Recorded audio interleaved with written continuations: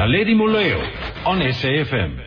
It's just a few seconds before 5 minutes after 7. Now it's 5 minutes after 7. A good evening to you. Welcome to the Talk Shop on SAFM, South Africa's news and information leader. I'm your host, Naledi Moleo, with you until 9 o'clock, and that's when Nancy Richards will take over, bringing you the Enviro Show. I'll let you know what she's getting up to on the show. Loads to look forward to there.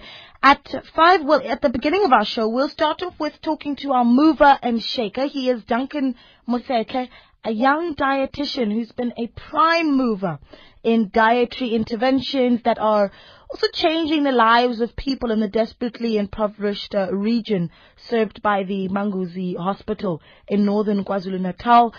Call in with your questions or words of encouragement for him. The number is 0891 104 207. Again, that number is 0891 104 207. Send your SMSs to the number 34701.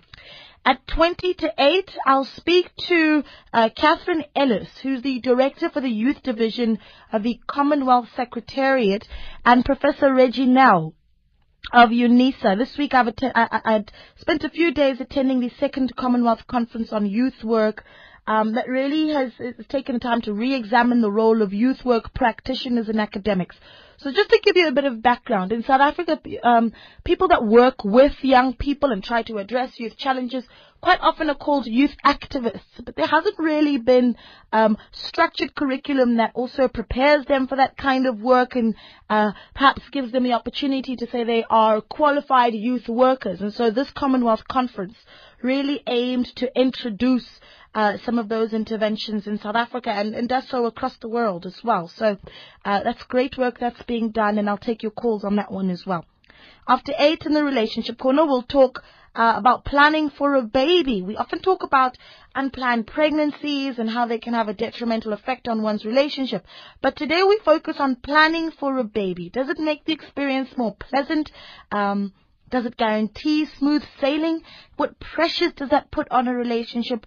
And how do you start planning for a baby? 0891 104 207 to call in. Jennifer Papers will chat to us. She's a counseling social worker based in the FAMSA Soweto office. All that and more coming up on the Talk Shop. I'm always on Twitter, so tweet me at Naledi Moleo. Moleo's spelled Moleo. The Facebook page, one word, SAFM Radio. Sick of always missing your favorite SAFM shows? Well, now you don't have to. We have a free podcast service that allows you to access them directly from your cell phone, PC or tablet, whenever and wherever you're ready to listen. Go to safm.co.za and click on podcast. This takes you to the SAFM page on iono.fm. Follow at iono.fm on Twitter or like it on Facebook for regular updates. You never have to miss your favorite shows. SAFM podcast powered by iono.fm. When it comes to our human rights, a little respect can go a long way. Change will not come about without some far-reaching interventions. SAFM, appreciating the value of our human rights. 104.3, the home of SAFM in Rustenburg. SAFM, South Africa's news and information leader. About to meet our mover and shaker in just a moment, but at 9 o'clock, Nancy Richards will take over with the Enviro Show. And this evening, they ask what is the impact that the drought has had on the fruit industry, talking to Hort Grow. Nancy will also speak to the WWF on Earth Hour, and they'll also talk women in the energy sector. So that's what you can look forward to from 9 o'clock onwards right here on the Talk Shop. So our mover and shaker, Duncan Mosetlhe, a young dietitian who's been a mover in dietary interventions in the northern KwaZulu-Natal. Duncan, good evening. Welcome to the Talk Shop. Good evening, Naledi. How are you? I'm well. And yourself? I'm fine, thank you. So good to have you with us. I always look forward to speaking to young movers and shakers because, you know, obviously I think this encourages our listeners. At least I hope it does. So Duncan, who's Duncan? Before we get into your career now, where are you from? Where were you raised? What was the plan growing up? Was it always to become a dietitian? Yes, I'm a 29-year-old and from a small suburban area, Lichtenburg in the Northwest Province. Mm-hmm. And I studied in Reviloma High School, and then I did my university in Medinsa from 2004 to 2007, studying BSc in dietetics and human nutrition. And why did you choose to become a dietitian? What was it that said to you that this is the route you should go? For me, nutrition has always been the cornerstone of all health problems that we have in the country, globally as well. So I've always had like a very passion for nutrition, especially when you look at the nutritional status of the children, because that will definitely be a sound indicator of the general distribution of resources in all communities. Yeah.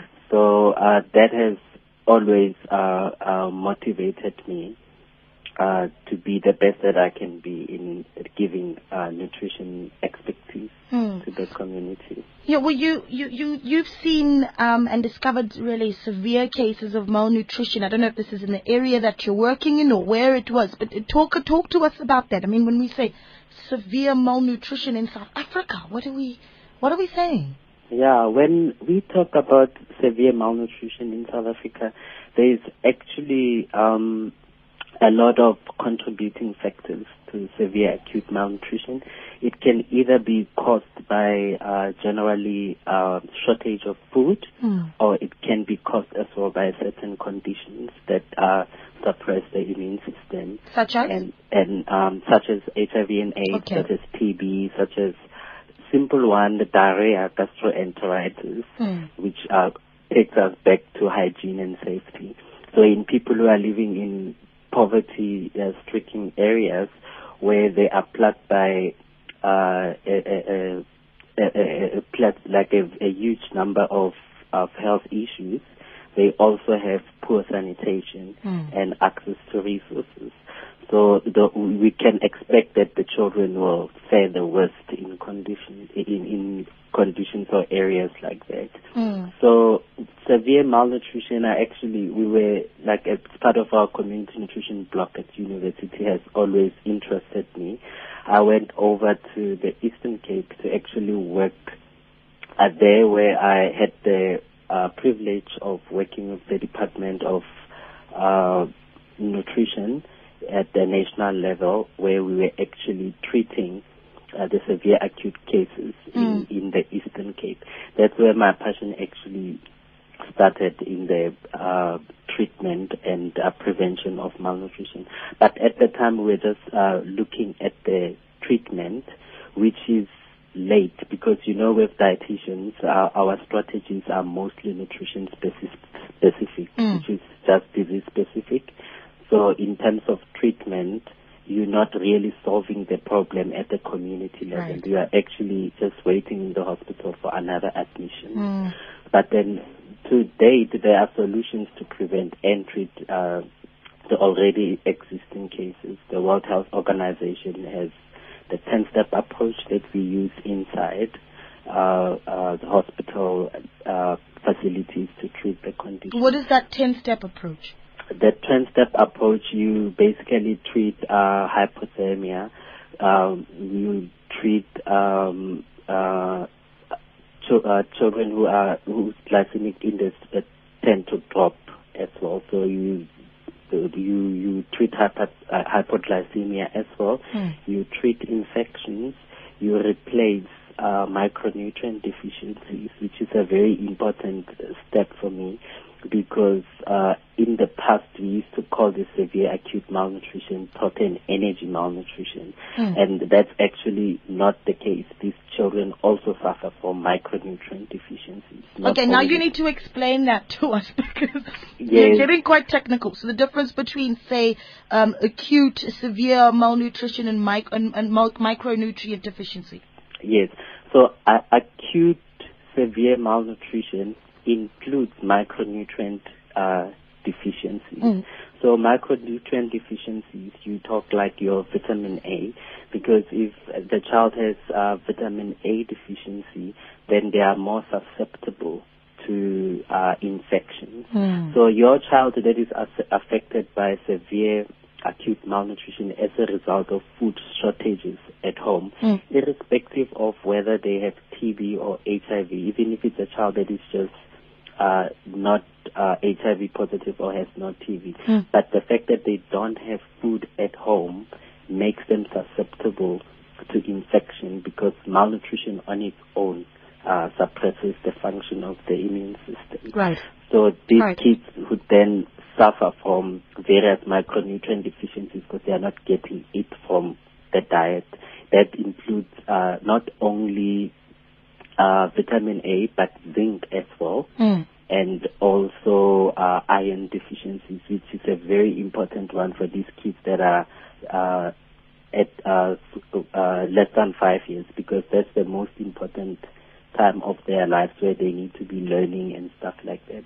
So if you are iron deficient, for example, you cannot concentrate, you don't have energy, you have your blood is so small that you cannot be able to even develop cognitively, like compared to your peers at that age. And that becomes a problem, because if a child suffers that deficiency at such an early age, it also disadvantages them at the later stage, which means they become a bit slow at school, they become developmentally delayed, which brings us to the next step, where we actually, the initial phase of nutrition therapy, where you actually stabilize the patient, and then you move up to catch up, where you try and replace all those nutrient losses. And then, most importantly, the next step, that's where you come for stimulation play, where you incorporate your physiotherapist, occupational therapist, so that the child can catch up back to the time that they lost, that they suffered when they were suffering from severe acute malnutrition. And the last step, you don't just stop there. You need to have a plan for home. When you're going to discharge so that those children don't come back. Yes, so that you don't have readmissions, so that they don't suffer the same condition again. So that's where your social development comes in, because your social workers need to be doing home visits, and then you need to be having follow-ups at clinic levels, so that you can keep those children nourished. Not for them to regress back it's obviously quite a lengthy process that you're going through. This 10-step approach that you are executing is it at the Manguzi Hospital that you're doing? At the Manguzi Hospital, and it's actually at the national level, because I was fortunate enough to have been able to train all the 8 provinces in the country on the treatment. Which one did you leave out? You said 8. 8, Bloemfontein, Free State. I didn't do. Oh, you didn't do. Okay. Yeah. We started the Western Cape in 2010, where we advocated and trained healthcare professionals, dietitians, nurses on this 10-step approach, because the case fatality rates were very high in the country. In terms of global standards, we're supposed to be less than 5% of case fatalities, because you will obviously get those conditions. For example, a child, oncology patient, a child with cancer that is palliative, obviously, like you will not, they will be severely acute malnourished because of that medical condition that you cannot treat if it's palliative. But then that's why we're saying it should be less than 5%. So there will be that 5% that will be malnourished due to medical conditions. Yeah. Well, congratulations on training health workers across the country in 8 provinces. That's a massive achievement. Yeah.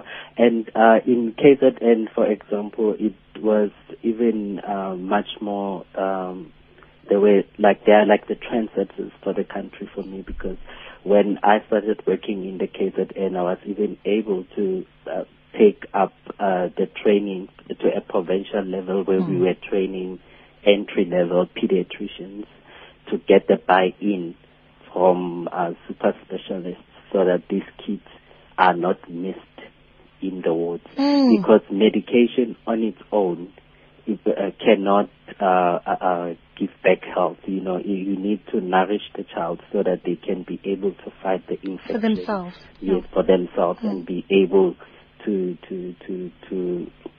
fight the diseases completely.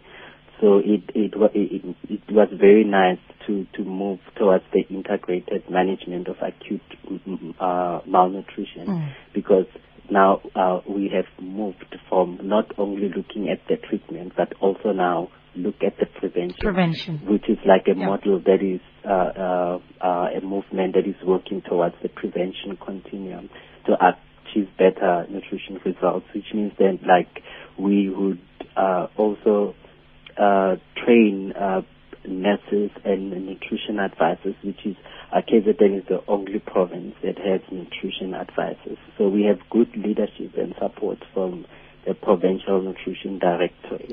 So these nutrition advisors are basically your community caregivers that are giving like 1 year training on screening for moderate acute malnutrition, or those children that are not acutely malnourished but are at risk. So we start treating them at that level so that we prevent them for that whole 10-step approach in a hospital level, because it's very costly as well, and it increases the length of hospital stay.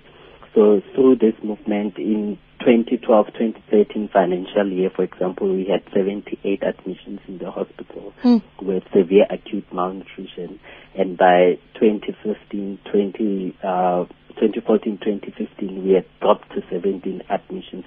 From 78 to 17? To 17, with 0% case fatality rate because of using the prevention continuum. So identifying this, so going out into the community and going up into our fixed clinics, going up to the before those people need to access the hospital. Very important. Duncan, I'm going to continue speaking to you and also open up the lines. The number to call 0891 104 207. I have to say that over the past month, I've had quite a few discussions with South Africans that are doing great work in preventative health.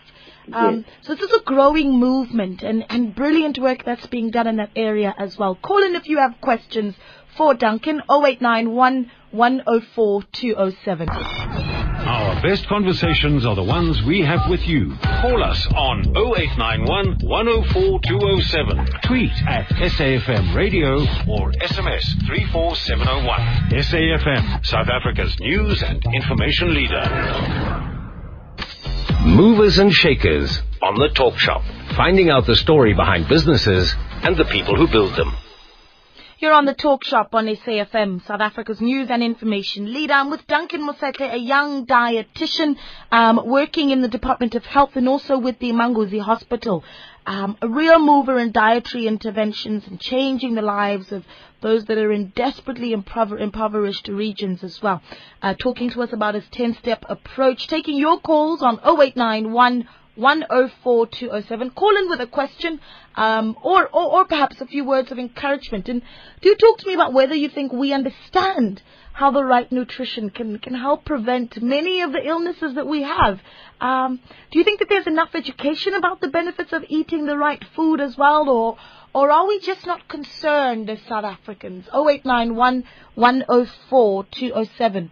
Duncan, what do you think of the sugar tax as it was introduced during the budget speech? With the sugar tax, it's another. We are now talking about undernutrition. Severe acute malnutrition is undernutrition.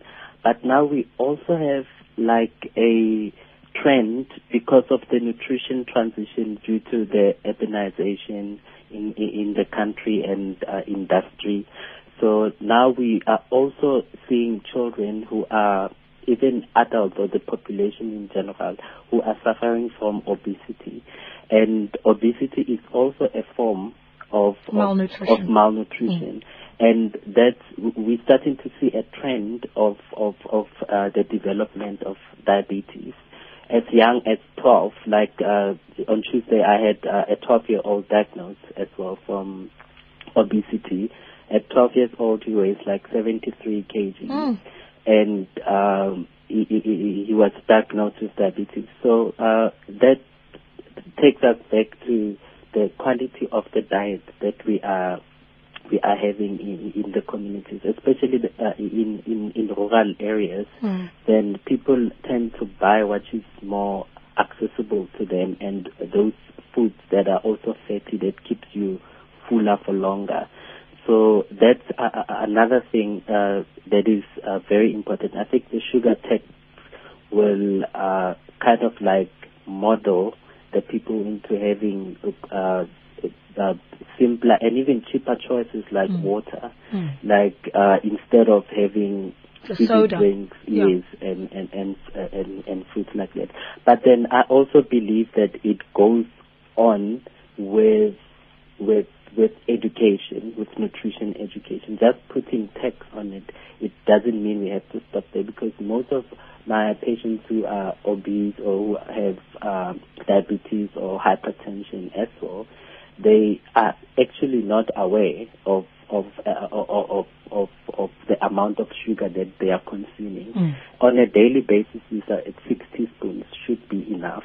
But for example, in 340 moles of liquid fruit, you've got 40 grams of sugars, which is like 8 teaspoons of sugar inside the 340 moles of 100%. In one can? In one can of liquid fruit.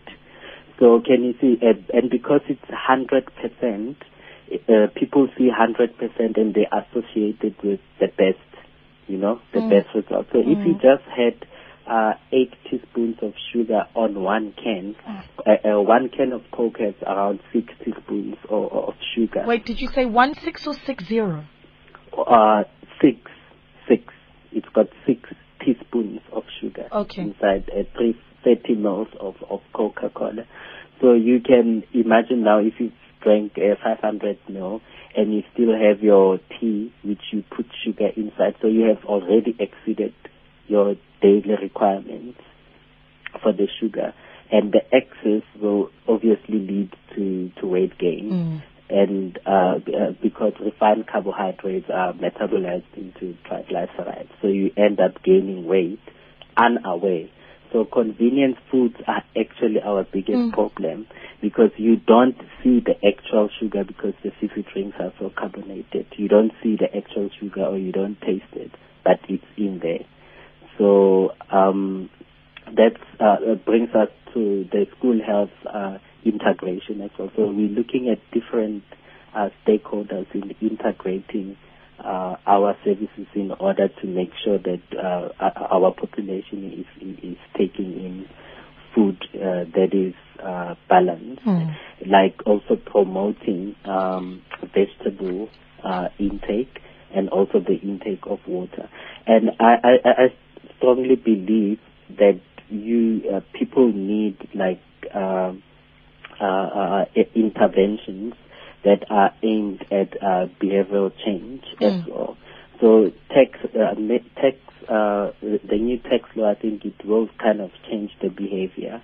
Yeah, but that's one aspect of it, right? So you can change my behavior by saying, if you do this, it's going to cost you more. But again, the problem comes down to education, and you talk about meeting patients that don't even understand that what they're eating is making them ill. So that says that across the country there's a real shortage of education on nutrition. So with your programs and the work that you're doing with the Department of Health, is there a program that you've set up, or a plan in the future to roll out some kind of comprehensive nutritional education plan, perhaps, that you might have? Yeah, we have already started, like I said, with integrating services.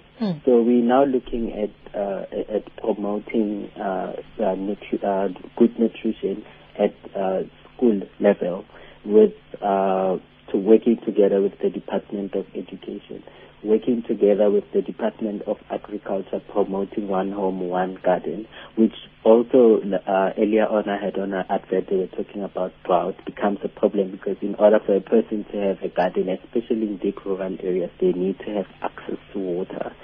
So we are looking at educating people on food and nutrition security, and also on eating healthy, because that's a very that not just simple and it's cheap intervention that will eventually alter people's behavior through giving them knowledge with that gentle push on the right direction.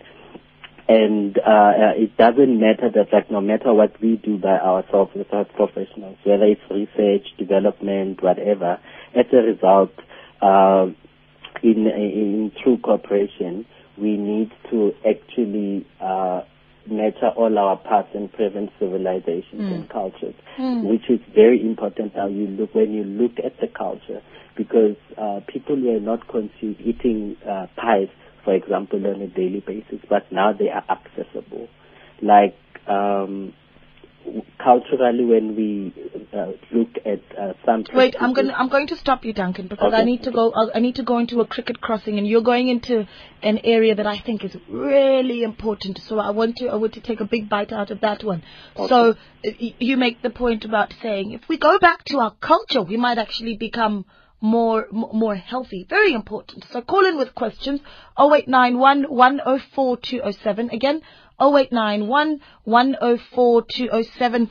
Giving you an update now on the cricket. Let's see what's going on here. We've got Hong Kong taking on Afghanistan, and that crossing is coming up right now. Thank you very much. Well, it was another exciting day of cricket in India, and Afghanistan and Zimbabwe both made it 2 wins from 2 matches today, which means the winner of the clash between the sides on Saturday will go on to join the Proteas, Sri Lanka, England and the West Indies in Group 1 of the Super 10. Now, Afghanistan beat Hong Kong by 6 wickets, and with 2 overs to spare in the second match of the day, they were chasing 117 after Mohammad Nabi caused all sorts of problems for the Hong Kong batsmen. In the run chase, Mohammad Shahzad and Nur Ali Zadran knocked off 70 of the required runs, and despite losing a few wickets, they cruised home. Earlier, Wellington Mazakatsa produced figures of 4 for 28 to help Zimbabwe beat Scotland by 11 runs.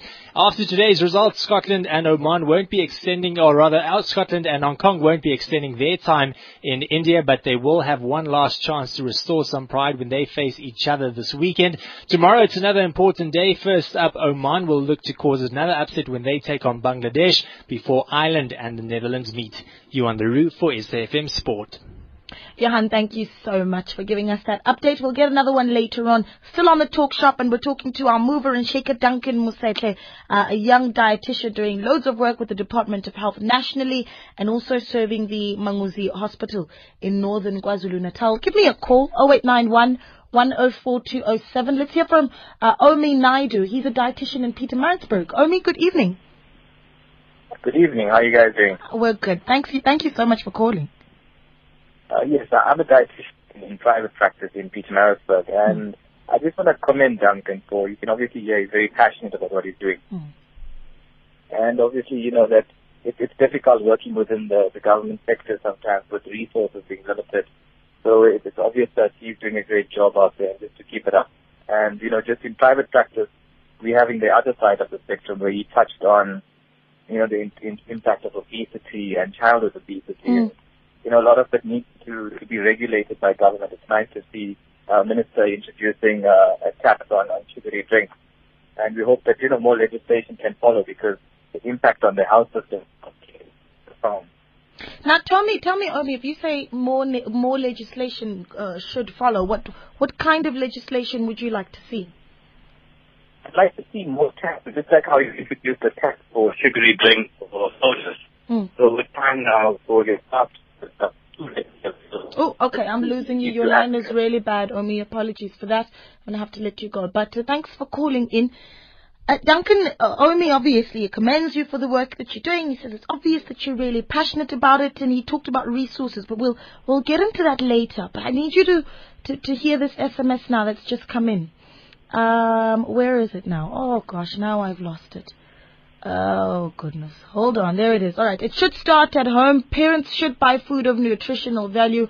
I find it a bit odd. One friend opened my fridge and said, You live like a white person. But you see, it's funny, and we can laugh about it. But why is it that sometimes black South Africans think that if you if you eat healthy, that you're living like a white person. And I want you to respond to that, because before we went into the cricket crossing, you said that actually if we went back to the way we do things traditionally, we'd be healthier. Yeah, because we had last year in February, we had together with the Department of Agriculture an Indigenous Food Campaign, where we actually look at the traditional foods that were eaten in the community. So you find most of it's plant-based, and there was less starch efforts and more vegetables, like green vegetables, like imifino, which is your wild spinach and plants of that group. So people in the olden ages did not have red meat on a daily basis, access to red meat on a daily basis. So the composition of the diet was mainly plant-based. But now Morojo and now we have tripe. I went to Spa the other day, and we've got tripe inside fridges, and it's cheaper, and people are buying it, and they can have it on a daily basis. And when you look at tripe has a lot of saturated fat in it. But culturally, you would not eat tripe on a daily basis in the olden days. You would have it when there are ceremonies, when there are weddings, because you can't be having it on a daily basis. But when you have access to it on a daily basis, that pushes us to the wrong side of the graph. So culturally, vegetables were used, and even the preparation methods. You look at the three factors that are actually affecting the diet that is taken in by the people living in such impoverished communities. It's not that the food is bad or good. They don't combine it properly anymore. They don't prepare it properly, and the portion sizes are not the same. Because if you've eaten a bar of chocolate, for example, the kilojoules are equivalent to a plate of food, and you're not going to get full. You're still going to eat another plate of food on top of a chocolate bar and a packet of chips. So already you would be getting in more energy than required for you on a daily basis. Sedentary lifestyles. With TV, children are no longer playing outside. People are no longer working on the gardens, harvesting their own food, like they used to. So what they want to do is like a nice lifestyle for you to just go and buy a cake and watch. Yes, like Joe sends an SMS that says fast foods are the biggest culprit, but they taste nice. That's what he says.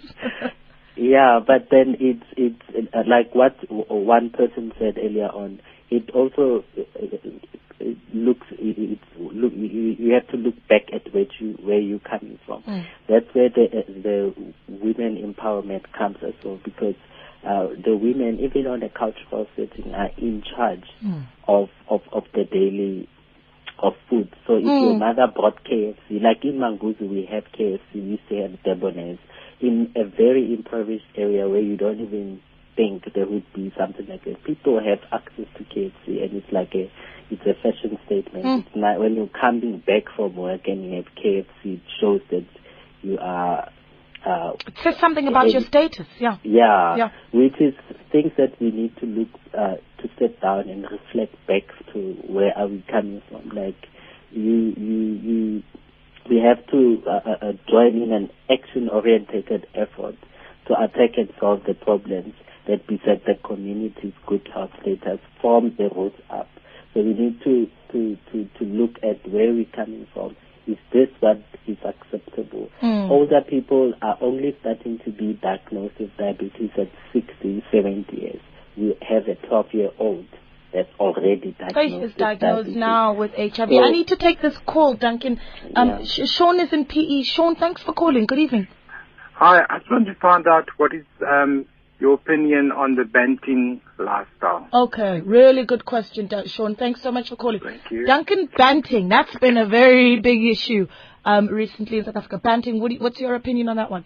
Yeah, that's my opinion with banting is we as dietitians, we are sticking to recommendations that advocate for increased vegetable intake, less intake of saturated fats, and also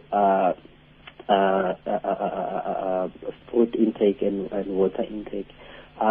Banting it's not what we recommend, and we want solutions that are sustainable.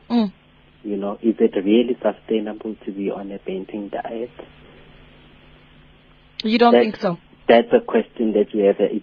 I don't think so. That's why even on products that other people are using, like appetite suppressors, for example, like how sustainable is that?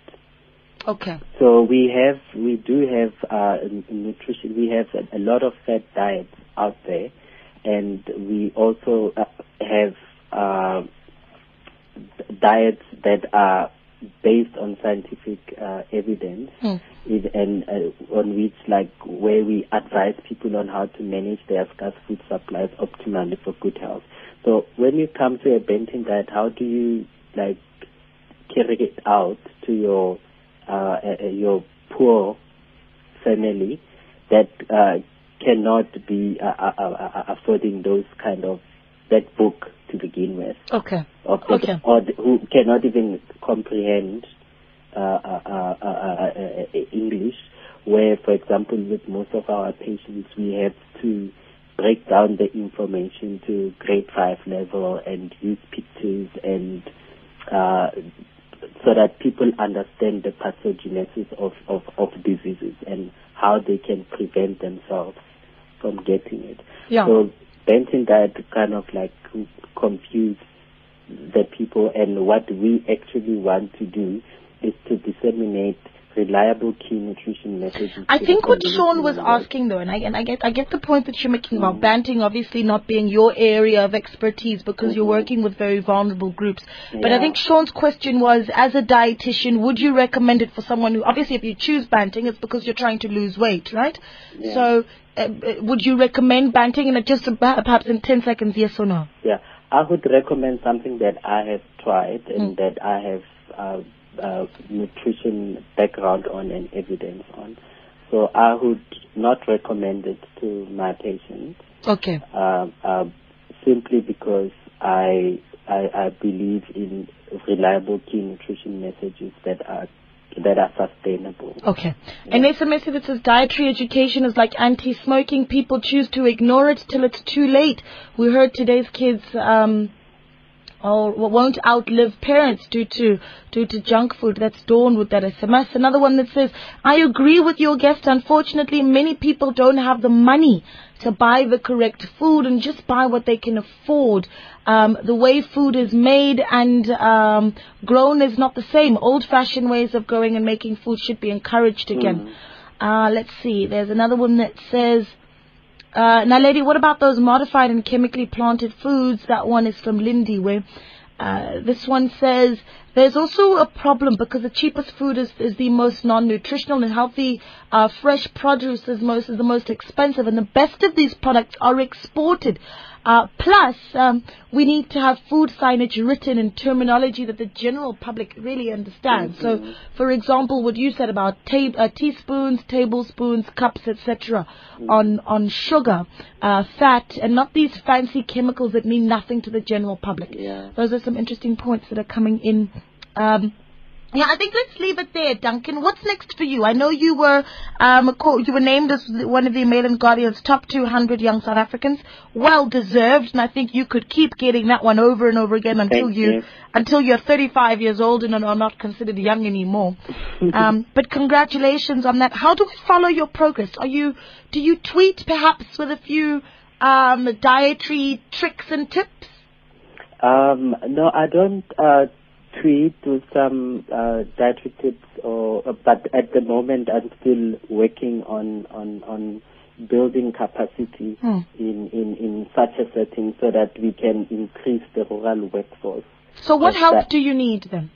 The help that we would need is to make posts accessible for dietitians to be at those areas, because in deep rural areas, obviously, if you are there just as a community service dietitian and a post is not motivated for you to stay longer and have good accommodation, it becomes a problem. But in order to do that, in order to improve access to dietetic services in rural areas, you need to motivate with statistics as well, because you cannot just thumb suck it, so that you can be able to give the community continuity of care that they deserve, and also increase outpatient coverage. Yeah. But if you are the only dietitian in the hospital, it's impossible, because you end up only focusing on nutrition-specific interventions. Yeah. And you don't look at your nutrition-sensitive interventions that are mostly based on the prevention continuum. And obviously that would not improve the quality of services. That's where, like for example now, I have a dynamic team of dietitians where now it's many of us, like 5 of us, the structure is allowing us to be 5 in the hospital. Where now it gives me and the team as well the chance to go deeper into other aspects, like the relation between physical activity and and broaden some of the services that you offer. That's great. So Duncan, give us an email address, because I imagine that there might be some really generous South Africans that want to help you grow or make some kind of contribution to the work that you're doing. Give us an email address. Okay, it's Duncan Mosetlhe at gmail.com. Okay, well, how do you spell Mosetlhe? Mosetlhe.